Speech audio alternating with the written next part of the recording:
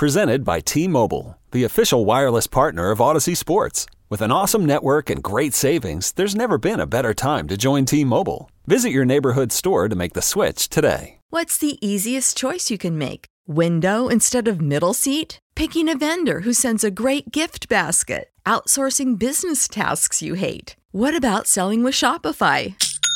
Whether you're selling a little or a lot, Shopify helps you do your thing, however you cha-ching. Shopify is the global commerce platform that helps you sell at every stage of your business. From the launch your online shop stage to the first real-life store stage, all the way to the did we just hit a million orders stage. Shopify's there to help you grow. Whether you're selling scented soap or offering outdoor outfits, Shopify helps you sell. Wherever and whatever you're selling, Shopify's got you covered. Sign up for a $1 per month trial period at shopify.com/try. Go to shopify.com/try now to grow your business, no matter what stage you're in. Shopify.com/try. 0-2. Got him! Got him! Immaculate! Oviedo! An immaculate inning!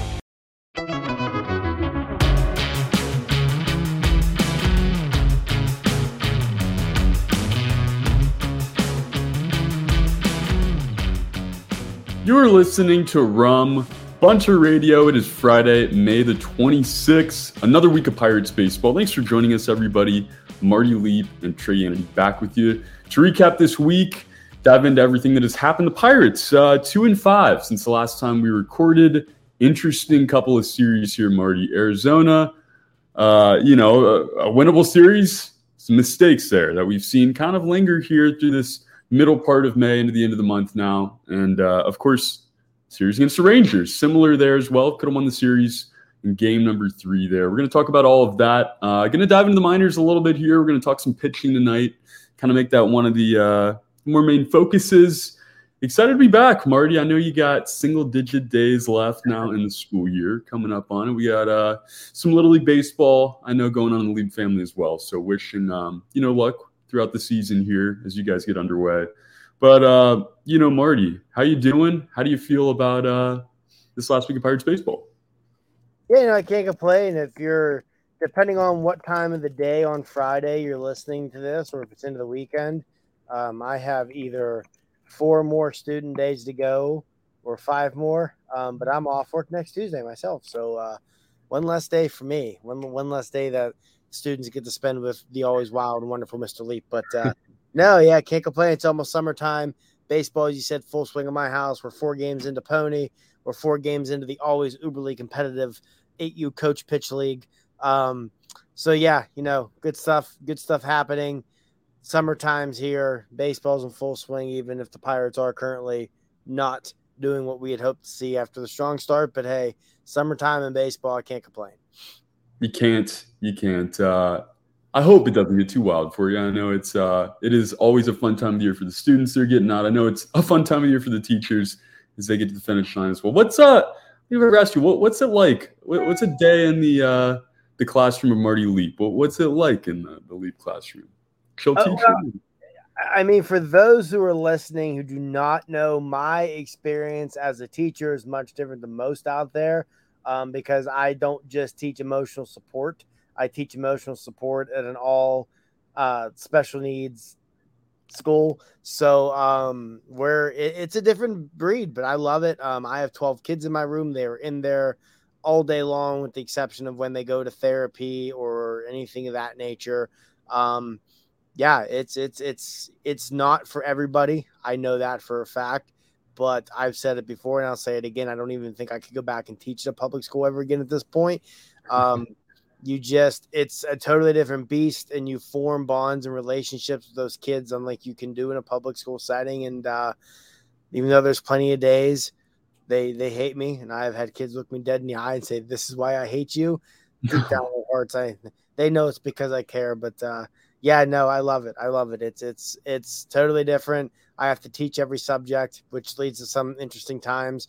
It definitely leads to times where kids are running the class because there might be things they know more about than I do. But no, I love it, and I wouldn't want it any other way. Well, and you said it too. I mean, it's not something that everybody can do. It's, it's honorable, and you guys do not get enough credit. You Marty, especially, doing that on a day-to-day basis. But the summer's coming up, so excited for that.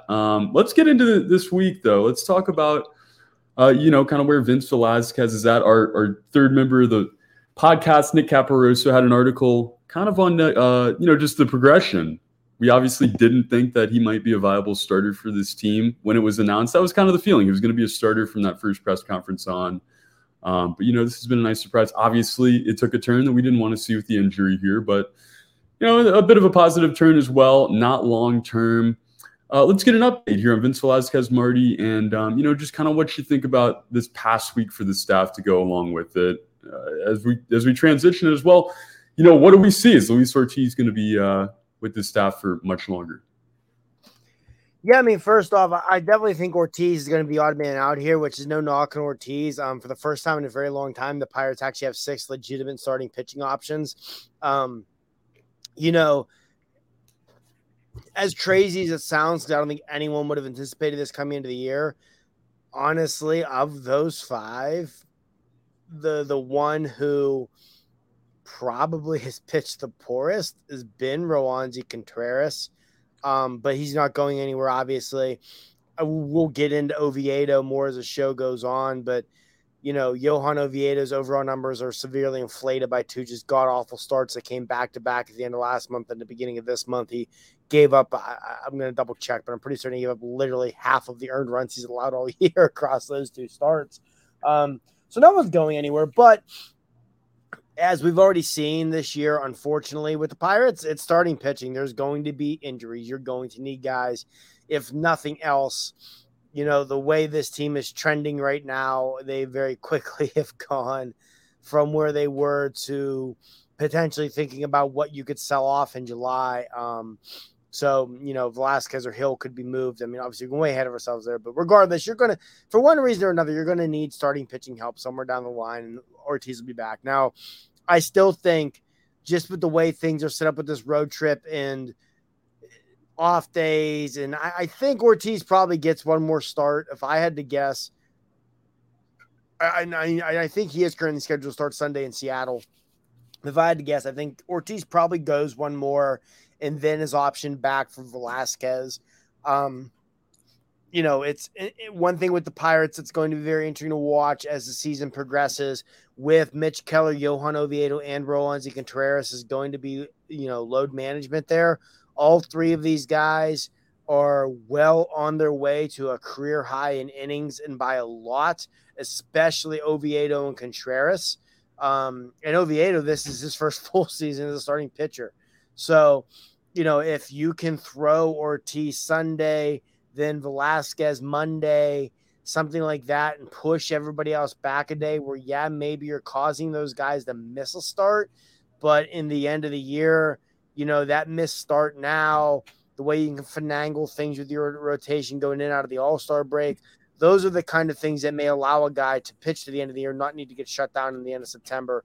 Those are the kind of things that may allow a guy to start in September when he's rolling to go 7-8 innings instead of saying, we got to pull him after 5, after 6, so we got to watch his workload.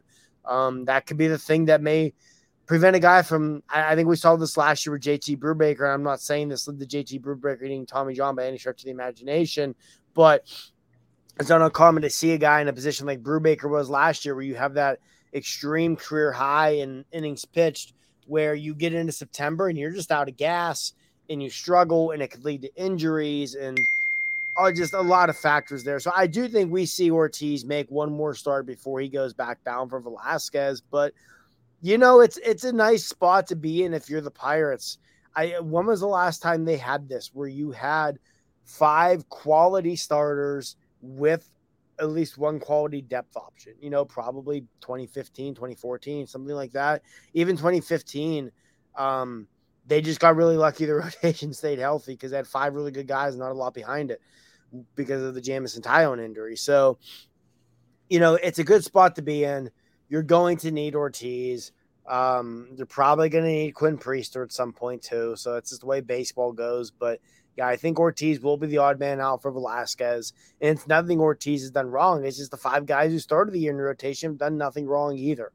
So, yeah, it's a nice spot to be in. And it's why, the number one reason why this team, as awful as they've been in the month of May, are still just 2 games back of first place in the National League Central. And, I'm looking right now, the Brewers are currently trailing San Francisco in the 5th inning, so it might only be a game and a half by the time you listen to this, is because of how well the starting rotation is done. So, that's the rotation has been really solid this year. It has quietly been one of the best rotations in the National League if you base it purely on ERA. So I think Ortiz is the odd man out, but at the same time, I feel very confident saying we'll see Ortiz again, probably be sooner rather than later. And you feel so much better after this most recent start, obviously his best in the majors to this point. But, like you said, nothing done wrong. It's just kind of how it works. It was a surprise, I think, for a lot of people that Vince Velasquez, was even named a starter in the first place. I don't think many had faith that it would work out, but it has, along with Rich Hill.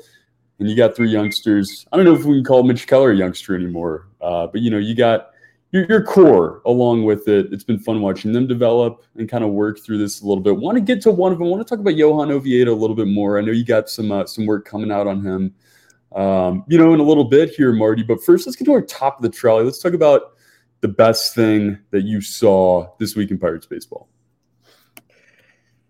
Man, I think for me, the best thing I saw this week, and I'm going to circle back to the guys that start by Ortiz, going to the 8th inning, it looked like he was not just going to get his first career complete game, but then he might get a Maddox and do it with ease. Unfortunately, it didn't happen. But I also think the way he lost that complete game could be a positive for him. You had, a 5 or 6 run lead in the top of the 8th, gets 0-2 on each of the first 2 batters of the inning. Both guys, I think he got too obsessed, concerned with it might be getting the strikeout, which led to him going from being ahead 0-2 to issuing back-to-back walks. And a lot of young guys are going to get pulled right there. Derek Shelton left him in. And a lot of young guys, if they are left in, are going to implode. He put a foot down, induced a double play ball, and they gave up a little flare single to score a run before he was pulled. So I think that's a good learning experience for him to learn, hey, in that situation, just attack the strike zone. And even though he got himself into trouble, he did more of a veteran-type move where he then flipped the double play ball to clean the mess up and quickly end any rally threat by the Rangers. He was in control. He was aggressive. He attacked the strike zone. He used his pitches much more effectively than he did in his start against Detroit. He did it against as well, maybe the best lineup in baseball so far this year in the Texas Rangers. So it was awesome to see from Ortiz what he did. And he flashed why he's a guy who in the last calendar year has just absolutely shut up prospect boards and has become a top 100 prospect in more than one spot. Yeah, I mean, it's high potential. We knew that when we saw the call up there, and it's the guy we kind of called for. I think early on that Colorado start for Velasquez, there's part of I think everybody that wanted to see maybe Luis Ortiz or Quinn Priester come up as soon as they could, and we've gotten to see Ortiz. We've gotten to see an outstanding start now, and just a great win to start that series. A team that has been on fire in the Texas Rangers, one of the best teams in the American League. And a team that you dominated in game number 1. Game number 2, not quite the same. Game number 3, obviously, frustrating finale to this series. And I know I'm bouncing all over the place here, Marty. I'll get my top of the trolley done real quick here. Termarr Johnson. I know you wrote about him as well this week on the website. So go check that out, guys. But Termarr Johnson, a guy that had kind of battled a little injury at the start of this campaign here, has come back. Is hitting the ball well, is hot right now. An exciting draft pick at number 4 last year. Much different strategy in this past draft than the one before it, obviously. But, it's going to be so exciting to see how this plays out with, a bigger name in that draft in Termarr Johnson, playing well there in Bradenton. But, Marty, as we kind of wrap up this series, before we talk about what's coming up, before we talk about Johan Oviedo a little bit more in depth, yesterday, if you're listening Friday, 2 days ago, Wednesday, that series finale against Texas, Just another mistake-filled game, and another game that the Pirates could have won. Your thoughts overall, and what you might have changed lineup-wise, pitching-wise. Just your thoughts on the game. Yeah, I told you before we came on the air, I didn't see a lot of the game. It was my students were at lunch, so I went to make a cup of coffee for myself and pulled the game up on my phone while the Keurig was doing its thing. And like 8 pitches in, it was 3-0 Texas, and I was like, "Screw this! I see where this is going. I'm done." And next thing you know, they wound up losing 3-2. And after going back and kind of rewatching it, it's just like, man, another waste of what was the bottom of the 8th. You're down 3-2, bases loaded, 1 out, and you can't get a run in. Just so much of the same. That whatever that bunt attempt was by Chris Owings, that was ugly. It was very ugly. Just one mistake after another.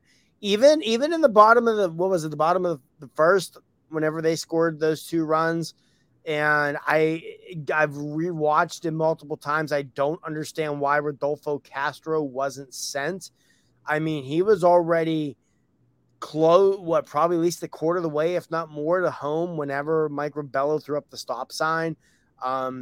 It might have been a bang play at the plate, but man, especially when your offense is struggling, force the other team to make a play, force the envelope. And that changes everything. If, let's say, Castro's waived there, he scores, it ties the game. You have another runner in scoring position at that point. Who knows where that thing goes? You might have knocked Martin Perez out of that game early. Instead, he settled in and went 7 strong or whatever it was. It was frustrating. Just so many of the same issues that we've seen plague this team throughout the month of May, mostly on the offense, where the starting pitching has been great. The bullpen, a little shakier in May than April, but overall, you're going to take the job they've done, especially with what your expectations were for this group.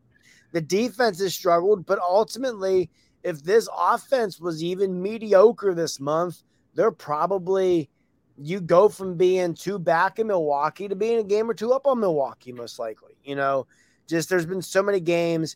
That game Wednesday against Texas, that game Saturday against Arizona, I was at that thing, and God, was I livid at the end of that game.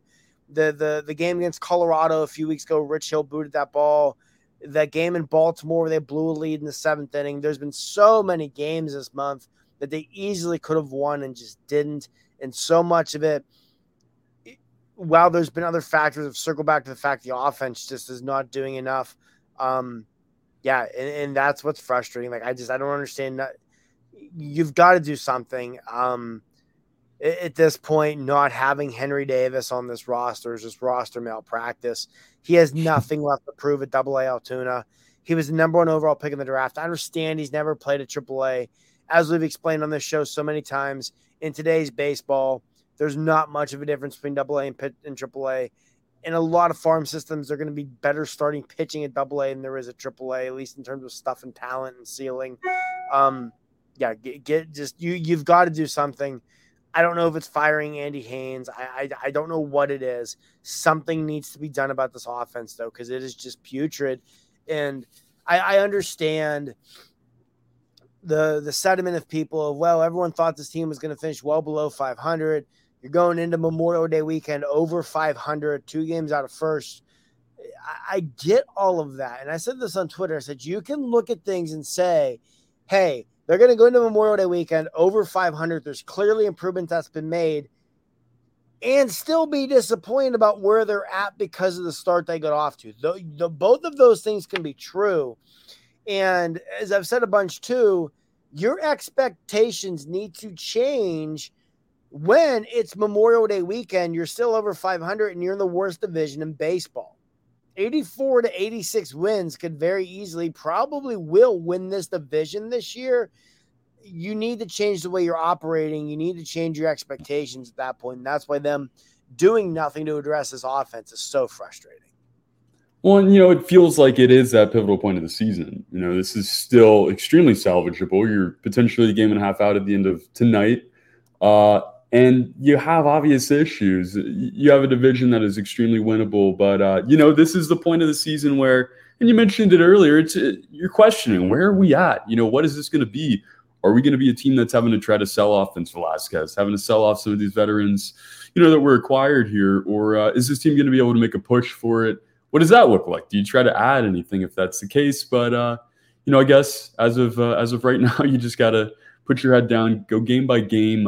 Big series coming up with Seattle this weekend. But, a frustrating finale there.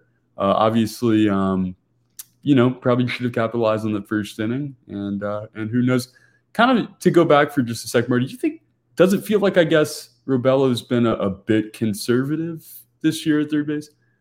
Yeah, to me, it feels like he has. And when your offense is struggling the way this offense has struggled in May, you can't. You've got to, again, I understand you might get guys thrown out, but man, I had this talk with my oldest after his pony game on Wednesday where there was a pickoff attempt where he shouldn't have ran, and he ran, and then the other team tried to throw to second and get him, and it was a poor throw, and he was safe. And I told him, I said, you'd much rather make that aggressive mistake where you try and force them to make a play than make that passive mistake where you just kind of accept it and run into the out or whatever it might be.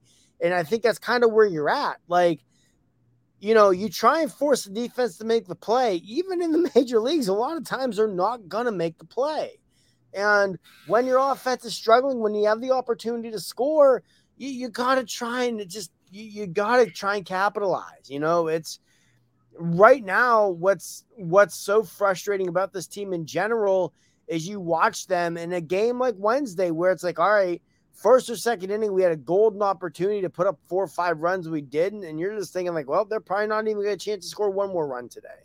Or if they do, it's going to be like in the 8th inning where you can't score it. You have Rodolfo Castro, who honestly hits a line drive fly out too hard that it prevents the run from scoring. And then Jack Sawinski, who is really slumping right now, goes up there and strikes out. Like, it's just, yeah, it's frustrating. I have not been a fan of the work Robello's done this season at third base. And I feel like it's one of those things where if we go back and look at some of the games in April, I'm sure that was there and it just didn't matter because they were winning. But now that they're not winning and everything's magnified, similar to the defense, when you're losing, everything's magnified. And that's where we're at right now. I feel like you kind of touched on it a little bit before that DC series. It's like if there's a flaw, it's been this defense. And I think that's the thing that is most obvious right now is how poor it's been. Obviously, to go along with the offensive runners in scoring position. What do you do here, Marty? I mean, do you fire Andy Haynes? I mean, if you are Ben Cherington, what is move number one to address this?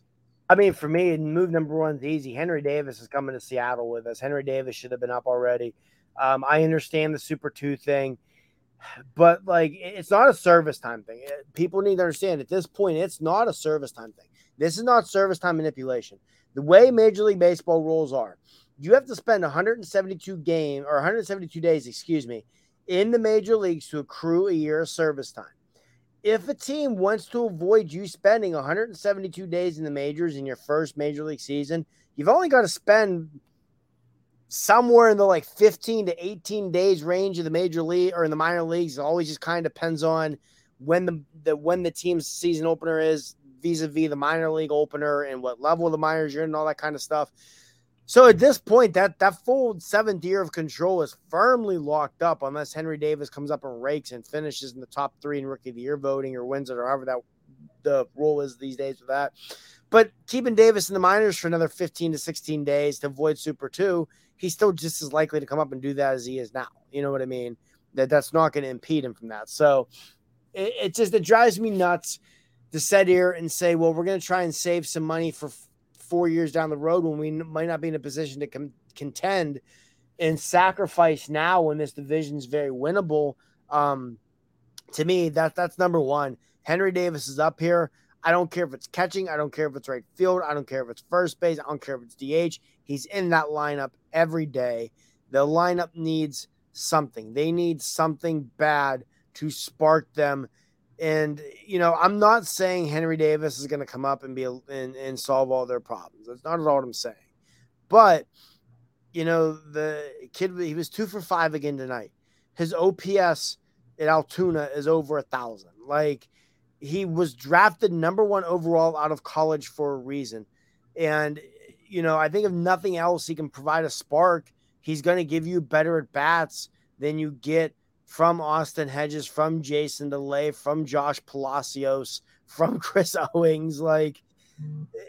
It's like Saturday, for example.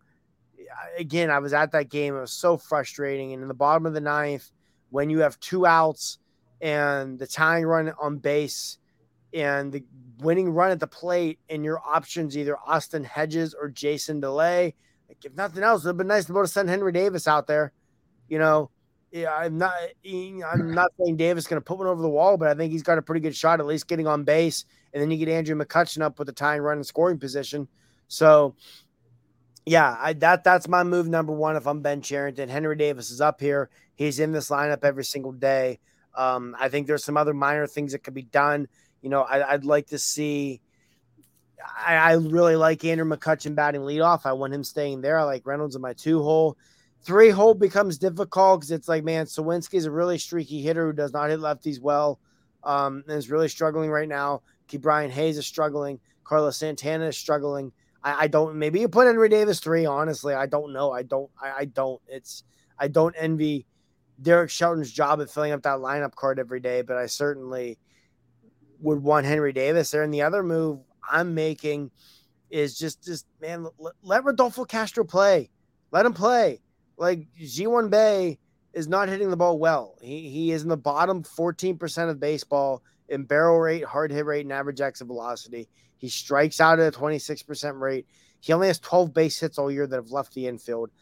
He's been extremely too reckless on the bases. I understand Castro struggled against righties, but he's only going to get better against righties if you give him the opportunity to do so. And what's most maddening about that to me is the Pirates seem pretty content to give Jack Sawinski every opportunity in the world against lefties, and he's been much worse against lefties in his career than Castro has righties, and they won't give Castro that opportunity. But, yeah, to me, the two big ones, the no-brainer is Henry Davis needs to be in the majors and be in the lineup every single day. And then on top of that, I would be playing Rodolfo Castro at second base every single day and probably, play Tucapita Marcano at shortstop every day. The kid's been a spark plug. He's hitting the ball well. The adjustments they made to his stance have really paid off. And I think, if nothing else, you go with that, you're going to consistently get quality at bats. And again, just look this month how often they haven't gotten quality at bats. I don't remember which frustrating close loss it was, but there was one at some point in the last week or two where it was either bottom of the 8th, bottom of the 9th, tying run on base, and Josh Palacios strikes out swinging on a 3-2 pitch in a bat in which a ball was never in the strike zone. You look at the whatever that bunt attempt was by Owings on Wednesday. It's some of these guys are not even giving you competitive at bats on a consistent basis.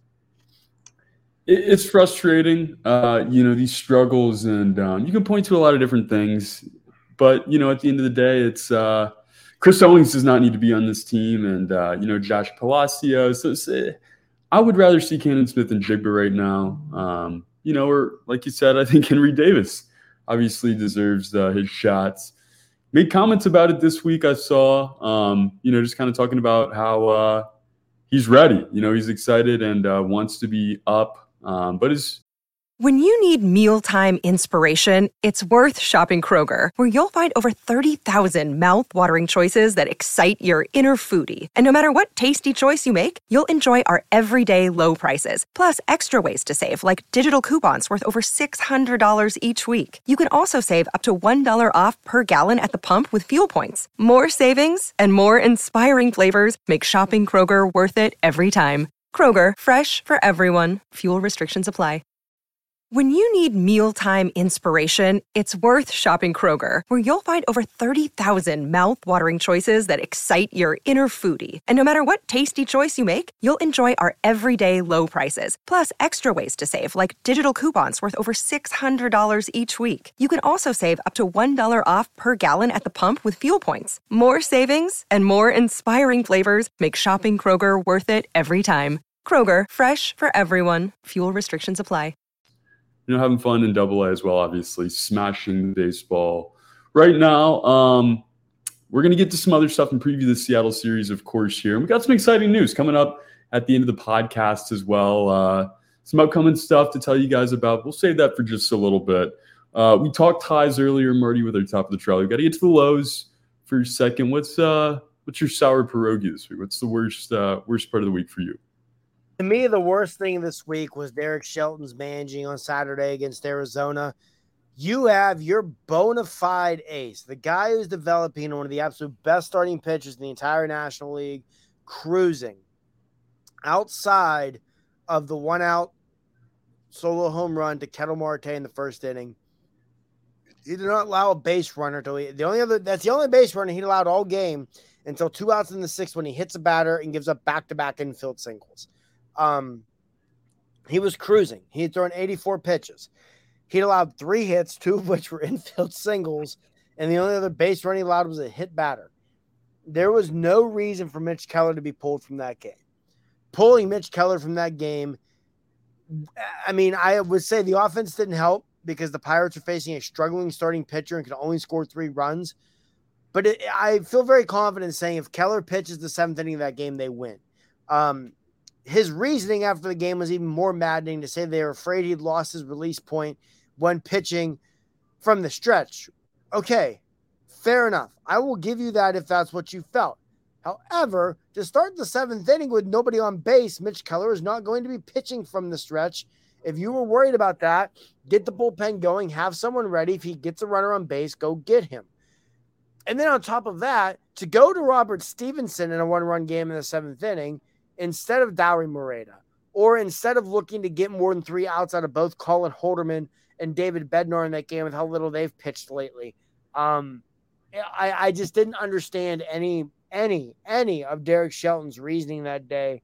I mean, I know going into that game, Stevenson had a nice ERA, and I think it led to people thinking he's pitched a lot better than he actually has this year.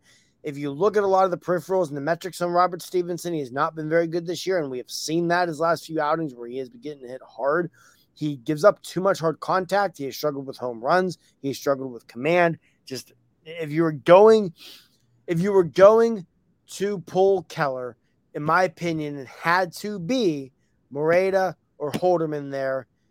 And just, man, that was frustrating because that was a game the Pirates were in complete control of, and a boneheaded managerial decision followed by a very poor decision of bullpen management led to them snatching defeat from the jaws of victory. And, you know, it sure would be nice to have a series victory this month under the belts right now, and a better job by Derek Shelton on Saturday against Arizona, and they have that. Well, you know, that series too, I mean, you feel like coming in, and still, of course, Arizona and Pittsburgh were kind of on that level playing. You felt like it was a true test of where you were at. Similar team, similar season, but frustrating moments throughout that series there in PNC Park as well. You know, and like you said, no series wins here recently for the Buccos, but they were 2-5 since our last podcast. My sour pierogi this week, I think I'm going to go with Sunday. All the pass balls and wild pitches, just mind-numbing. Little League-esque. And to me, what made all of that so much worse was you got no help from your catcher. I think the Pirates started, 4 wild pitches, and honestly, at least 3 of them should have been passed balls on Jason DeLay, and all 4 of them easily could have been passed balls on Jason DeLay. And yeah, I mean, obviously the final score Sunday was ugly, but man, better defense on Sunday, and they easily could have won that game. So I don't blame you. And you know, it's who knows. There's so many moments it feels like in this last stretch where just little mistakes. It's like, who knows if they can get that third out here. You know, if they can clean it up here, Sunday, prime example of all of that. But you know, there's been some ups with the downs as well throughout all of this. Marty, Johan Oviedo, an immaculate inning. You heard that to start our podcast tonight. The Pirates, such a crazy stat, 2 immaculate innings this season. The only other team in Major League Baseball's history to have 2 immaculate innings in the same month, Houston Astros last year. But an immaculate inning, obviously some struggles as well. You take a couple starts, we were kind of talking about a pre-show. You take a couple starts out of it, and what a season for Johan so far, and really even just a few innings here and there. But overall, the stuff is there. Your thoughts on Johan Oviedo, and you kind of teased that. You got an article coming up. Tell us a little bit more about that. Yeah, I'll have an article up. It'll be going up Saturday morning on the site about Johan Oviedo, and it's, at least for the time being, it's time to discuss the idea of using an opener with Johan Oviedo. Overall this year, Oviedo has pitched really well, and his overall stats are not going to reflect that, largely because his last start of April against the Washington Nationals, his first start of May against the Toronto Blue Jays, he got tagged for 13 earned runs. Well, he's only allowed 28 earned runs all season. 13 of them came in those 2 starts. His other 8 starts, he's been really good. And in those 8 starts, what has plagued Oviedo has been the first inning. And we saw that again on Wednesday. He has allowed only 5 home runs this year. 4 of them have come in the first inning of games, 3 of them in that first inning in Boston. Whatever it is, he's allowed 28 earned runs this year. 16 of them have come in the first inning of games. 4 of his 5 home runs. He's allowed 10 doubles this year. 5 of them have come in the first inning. He's allowed 57 hits this year. He's allowed 57 hits this year, and 16 of them have come in the first inning. That's a pretty big chunk. So there's something there. There's something there that's causing him to struggle in the first inning, especially the way he proceeds to settle in the rest of the game. So that's up to him. That's up to Oscar Marin. That's up to this coaching staff to figure it out. In the meantime, though, it might be time to discuss that opener idea. Take whoever might be, Johan Ramirez, whoever, pitch the first inning, let Oviedo start finishing up his warm-up then, and then go in and be your bulk guy and see if that makes a difference. Because the kid's got a lot of talent. He has shown this year he's got a lot of talent. Whatever it is, that first inning is bothering him. And, the best way to address that right now might be to, at least in the meantime, roll with an opener and see where it takes you.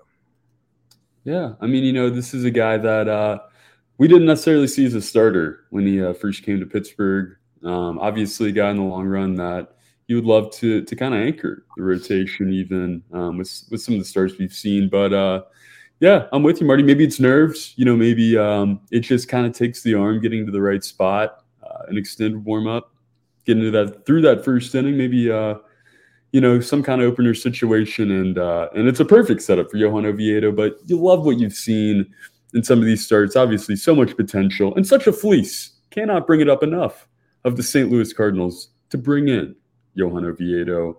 Marty, as we kind of continue along here, don't really have too many tweets of the week. Really kind of just got one tweet of the week, I'll call it. Let me get it up here from my guy Jay. You've probably seen this guy on Twitter. He's, I think, my favorite stat account in all of sports, not just Major League Baseball.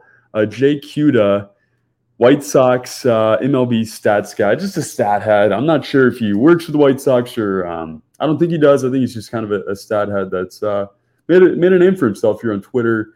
But he's tweeted out the equivalence to how far along we are in the MLB season right now. We're 50 games into a 162-game season. That's 30.86%.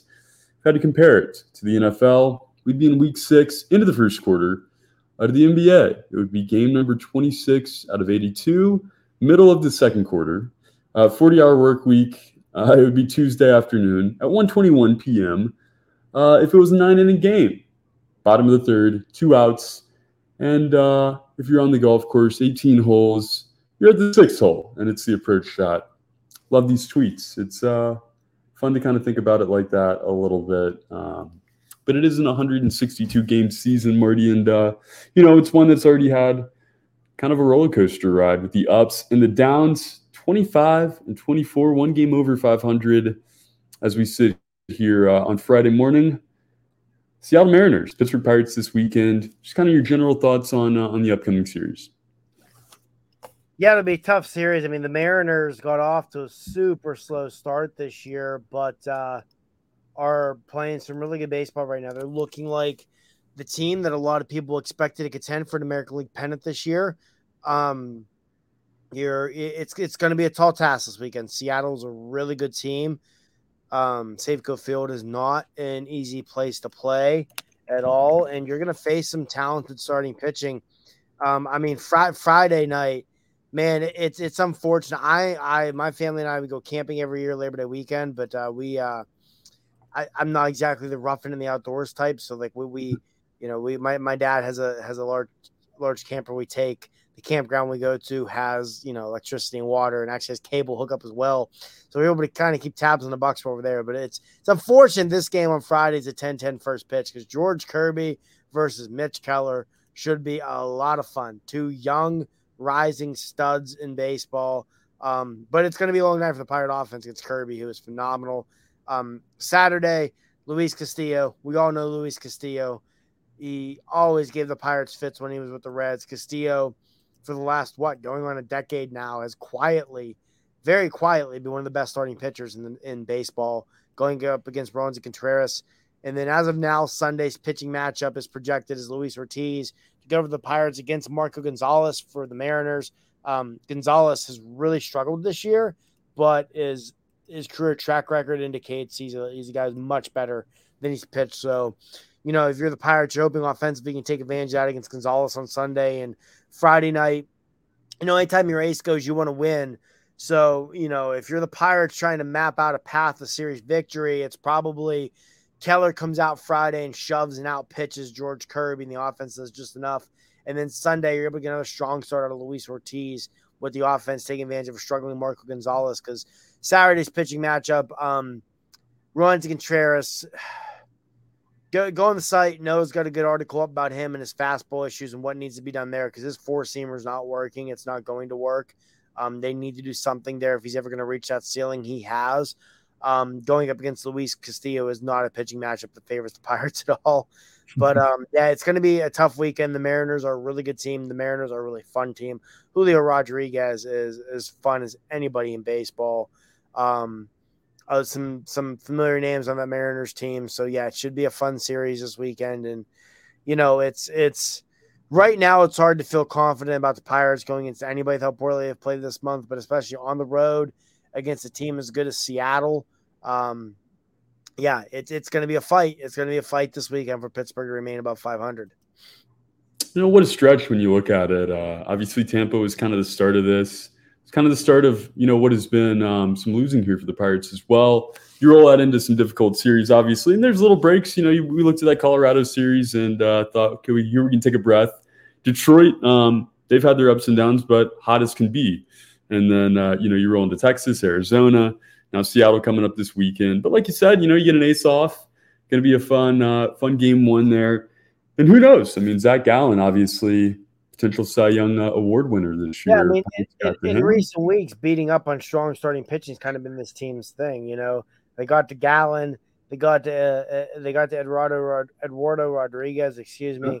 Dane Dunning was just pitching lights out for Texas. They knocked him around. So, it's been. You look at that Arizona series, even against Merrill Kelly. Even though Merrill Kelly didn't give up a hit in like the fifth or sixth inning, they were putting guys on base. They were drawing walks. They're making them throw pitches, and then they eventually got to him for 3 runs or whatever it was on the Marcano double. It's been that Arizona series. Brandon Pfaadt on Saturday was one of the games in the array of like 8.5, and they couldn't. They got 3 runs off him in the third inning, couldn't touch him otherwise. So it's like you said, maybe that success carries over here, and they continue to find success against good starting pitching. It'll be fun. It'll be a fun matchup. See if they can do it again here. You get Mitch Keller, more money Mitch on Friday night. And Sunday, your wild card game there. And you see what you can get on Saturday.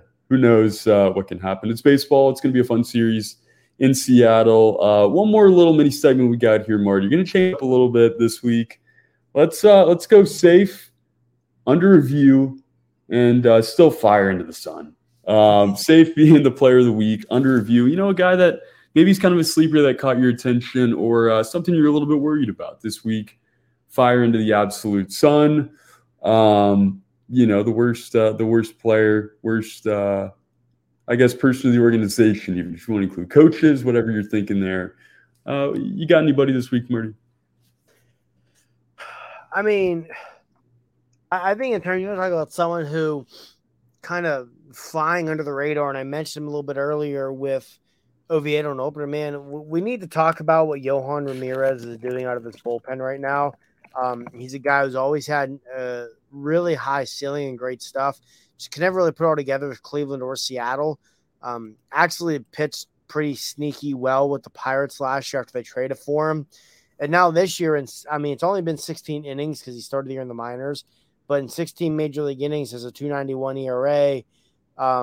He's got a 10% walk rate, which is a little high, but he's striking guys out at a 26% rate. Opponents are only hitting 220 off of him. He's only allowed 1 home run. He's been really, really, really good. His stuff has looked really good. I think Johan Ramirez needs to start to get a little bit more attention out of this bullpen than he's gotten. As for fire into the sun, there's a lot of options on this roster right now, I feel. Man, I don't know. I don't want to keep saying Austin Hedges every week because I mean, quite honestly, when you bring up Henry Davis, I'm not even getting rid of Hedges. I'm optioning Jason DeLay. And that's if you bring Davis up to catch. If you don't bring him up to catch, it's neither. But when these young guys get here, when Davis and Andy Rodriguez are both on this roster, I still want Austin Hedges around to mentor them. They can pick his brain. They can learn a lot from him. So I'll say Chris Owings. I mean, when Owings first came up, I didn't have an issue with it because the defensive shortstop was struggling so much. But Tucupita Marcano has really stabilized that. At this point, Owings, he's a really strong defender, but Marcano can give you that and give you a lot more offensively just after that sacrifice bunt attempt. And, I mean, people who read the site or listen to this, you know how much I absolutely freaking loathe sacrifice bunting to begin with. And, hey, maybe Chris Owings is I should lump him in the way I feel about Austin Hedges. I feel if Hedges comes up with a runner on first and less than 2 outs, he should bunt every single time so he doesn't do a double play. But but no, after that, it was maddening enough to attempt to bunt there, but to pop the bunt straight up in the air, just get him out of here. Get Owings out of here. Get him out, bring up Davis, and just let Henry rake. It's time. I mean, it is embarrassing, to have somebody like that in your lineup every day. It's like having a pitcher. We go on and on. Any player you want to highlight, a guy that is maybe your best pirate of the week? Oh man, best pirate of the week. I'm trying to think. I mean, I'll go. Because we haven't even. I don't know how we're 45 minutes into this. I haven't even touched on this. And that's on us completely. Give me Kutch. 1,500 hits in a Pirate uniform. He's I think 10 or 11 away from 2,000 for his career. I have said it all along, and people have given me a lot of flack for it, and I don't care. I will never back down from this. Andrew McCutchen belongs in the Mount Rushmore of the Pittsburgh Pirates. It is Honus Wagner, it is Roberto Clemente, it is Willie Stargell, and it is Andrew McCutchen. Because you need to factor in not just what McCutchen has done on the field, but what he's done off the field for this organization and for this franchise. I don't know if Andrew McCutchen ever gets into the Hall of Fame. I am someone who thinks that the knee issues he ran into from 2016 through 2019 or so that caused his numbers to dip and caused his prime years to be cut short may wind up keeping him out of the Hall, especially because he never won a World Series. But that doesn't change the fact that, 1,500 hits as a Pirate. He's going to get to 2,000 hits probably in the next, week and a half for his career overall. He's going to get to 300 home runs in his career this year. When he retires, whatever offseason that occurs, that home opener the next season, 22, needs to be retired. I think he should get a statue one day as well. So, yeah, just shout out to Kutch for, the guy is probably going to forever be my favorite baseball player of all time. Our generation did not know winning baseball in Pittsburgh before Andrew McCutchen came along.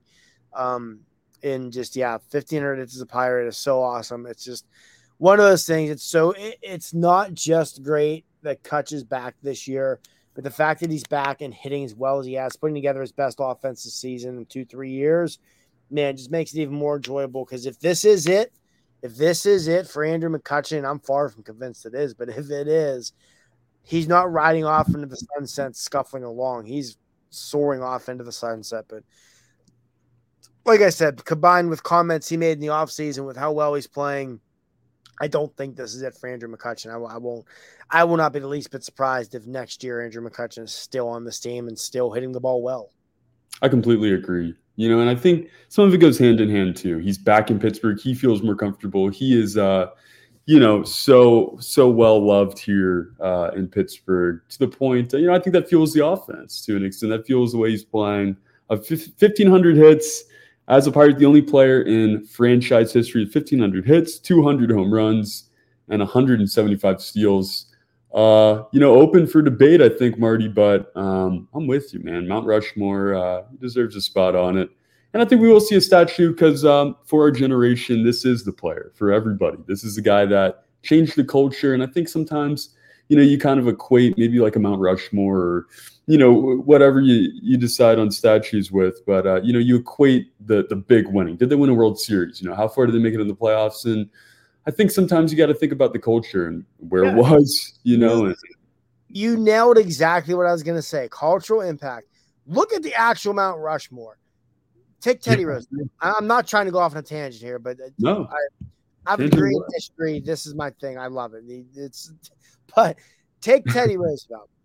Was Teddy Roosevelt, in terms of what he did economically, in terms of what he did well in office, is he up there in terms of presidents from that standpoint? No. Culturally, though, he absolutely is. And that's why Teddy Roosevelt's on Mount Rushmore. Between what he did for national parks, the creation of the freaking teddy bear, like the Night the Museum movies. Like, I understand a lot of the things that's Mount Rushmore, but you see Teddy Roosevelt walk quietly and carry a big stick. Like you just see the cultural impact of Teddy Roosevelt, that the reputation he had as a Rough Rider and just that no-nonsense guy, and how that encapsulates the American spirit. That's how he wound up on it. And I think Andrew McCutchen, that's kind of where he's at, of like, hey, you know what? He showed up. He got to the majors. He was sick and tired of losing. He took this organization under his wings. He turned it around, this town, this organization, this fan base. He is so beloved in so many ways because of the cultural impact he had on the Pittsburgh Pirates, continues to have on the Pittsburgh Pirates, and that's why he belongs on the Mount Rushmore of the Pittsburgh Pirates. What a beautiful analogy too, Marty. What a great monologue there. And everything you said, it's true. I mean, this guy absolutely changed Pirates baseball, changed how the city of Pittsburgh felt about baseball, because obviously such a storied history and so many different wonderful eras throughout Pirates baseball, throughout Pirates franchise history. But in our lifetimes, if you were born anywhere from I'd say even mid 80s, because you're still a little kid when they made it to the NLCS. You didn't understand what a winning season even looked like. Andrew McCutchen changed that. And just for him to be back, for this to be happening the way it is, it's magical. And obviously they're not still 12 games over 500. They are only just one and, not in first place any longer, but there's still a lot of season left. And, Andrew McCutchen continuing to have success, the team having, an above 500 season to this point. It's been so much fun. And they've obviously had their struggles here, but a big opportunity to bounce back again this weekend. Marty, real quick here, and my laptop's about to die, so going to try to squeeze it all in. But minor league minute, anything you want to highlight going on in the minor leagues? And why don't we just lump it in? Anything you got coming out on the website other than the article with Johan Oviedo you got upcoming this weekend? Yeah, you kind of touched on it earlier. Tamar Johnson really starting to turn it on. I have an article on the site that went up on Thursday about that. I mean, slow start to the year. Probably not a coincidence that it went hand in hand with that hamstring injury. But in the month of May, he's been really good, starting to show why he's number 4 overall pick in the draft last year, show why he was invited to Major League camp as an 18-year-old. Definitely a kid to be excited for. Henry Davis just continues to rake. One guy I want to mention, because he doesn't get talked about enough by Pirate fans, a draft pick from last year, Thomas Harrington. Started tonight for Bradenton, fired 6 strong innings, only allowed 2 hits, did not allow a run. His ERA in the year is 2.77. In 39 innings pitched, his walk to strikeout ratio is 12-40. Harrington's been really good. Definitely got to watch. Again, College Arm could probably rise through the system quickly. So definitely deserves a little bit of a shout out there. And as we're coming up on the site, like I said, Saturday morning, we'll have about Oviedo, the need for an opener. And again, like I said, I will be camping this weekend. So there will be a lot of just fishing and grilling and beverages and things of that nature on my docket, and not so much writing.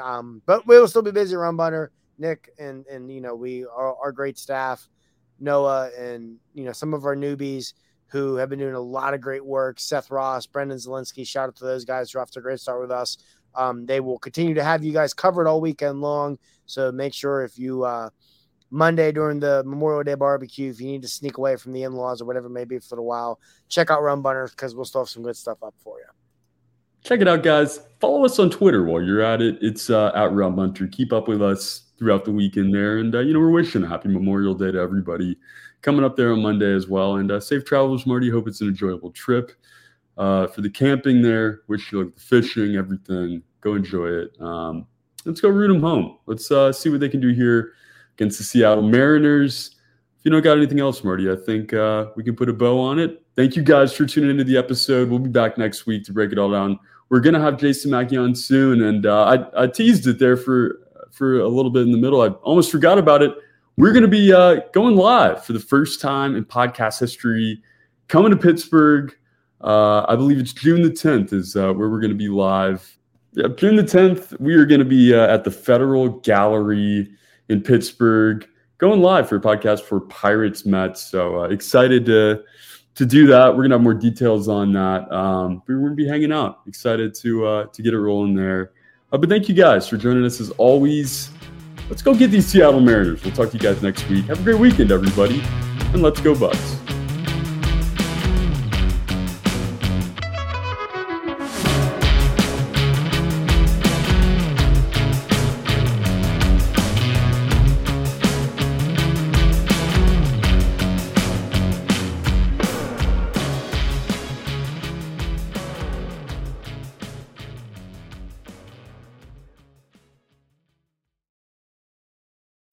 When you need mealtime inspiration, it's worth shopping Kroger, where you'll find over 30,000 mouth-watering choices that excite your inner foodie. And no matter what tasty choice you make, you'll enjoy our everyday low prices, plus extra ways to save, like digital coupons worth over $600 each week. You can also save up to $1 off per gallon at the pump with fuel points. More savings and more inspiring flavors make shopping Kroger worth it every time. Kroger, fresh for everyone. Fuel restrictions apply. Save big on brunch for mom, all in the Kroger app. Get half gallons of delicious Kroger milk for $1.29 each. Then get flavorful Tyson natural boneless chicken breasts for $2.49 a pound, all with your card and a digital coupon. Shop these deals at your local Kroger today, or tap the screen now to download the Kroger app to save big today. Kroger, fresh for everyone. Prices and product availability subject to change. Restrictions apply. See site for details.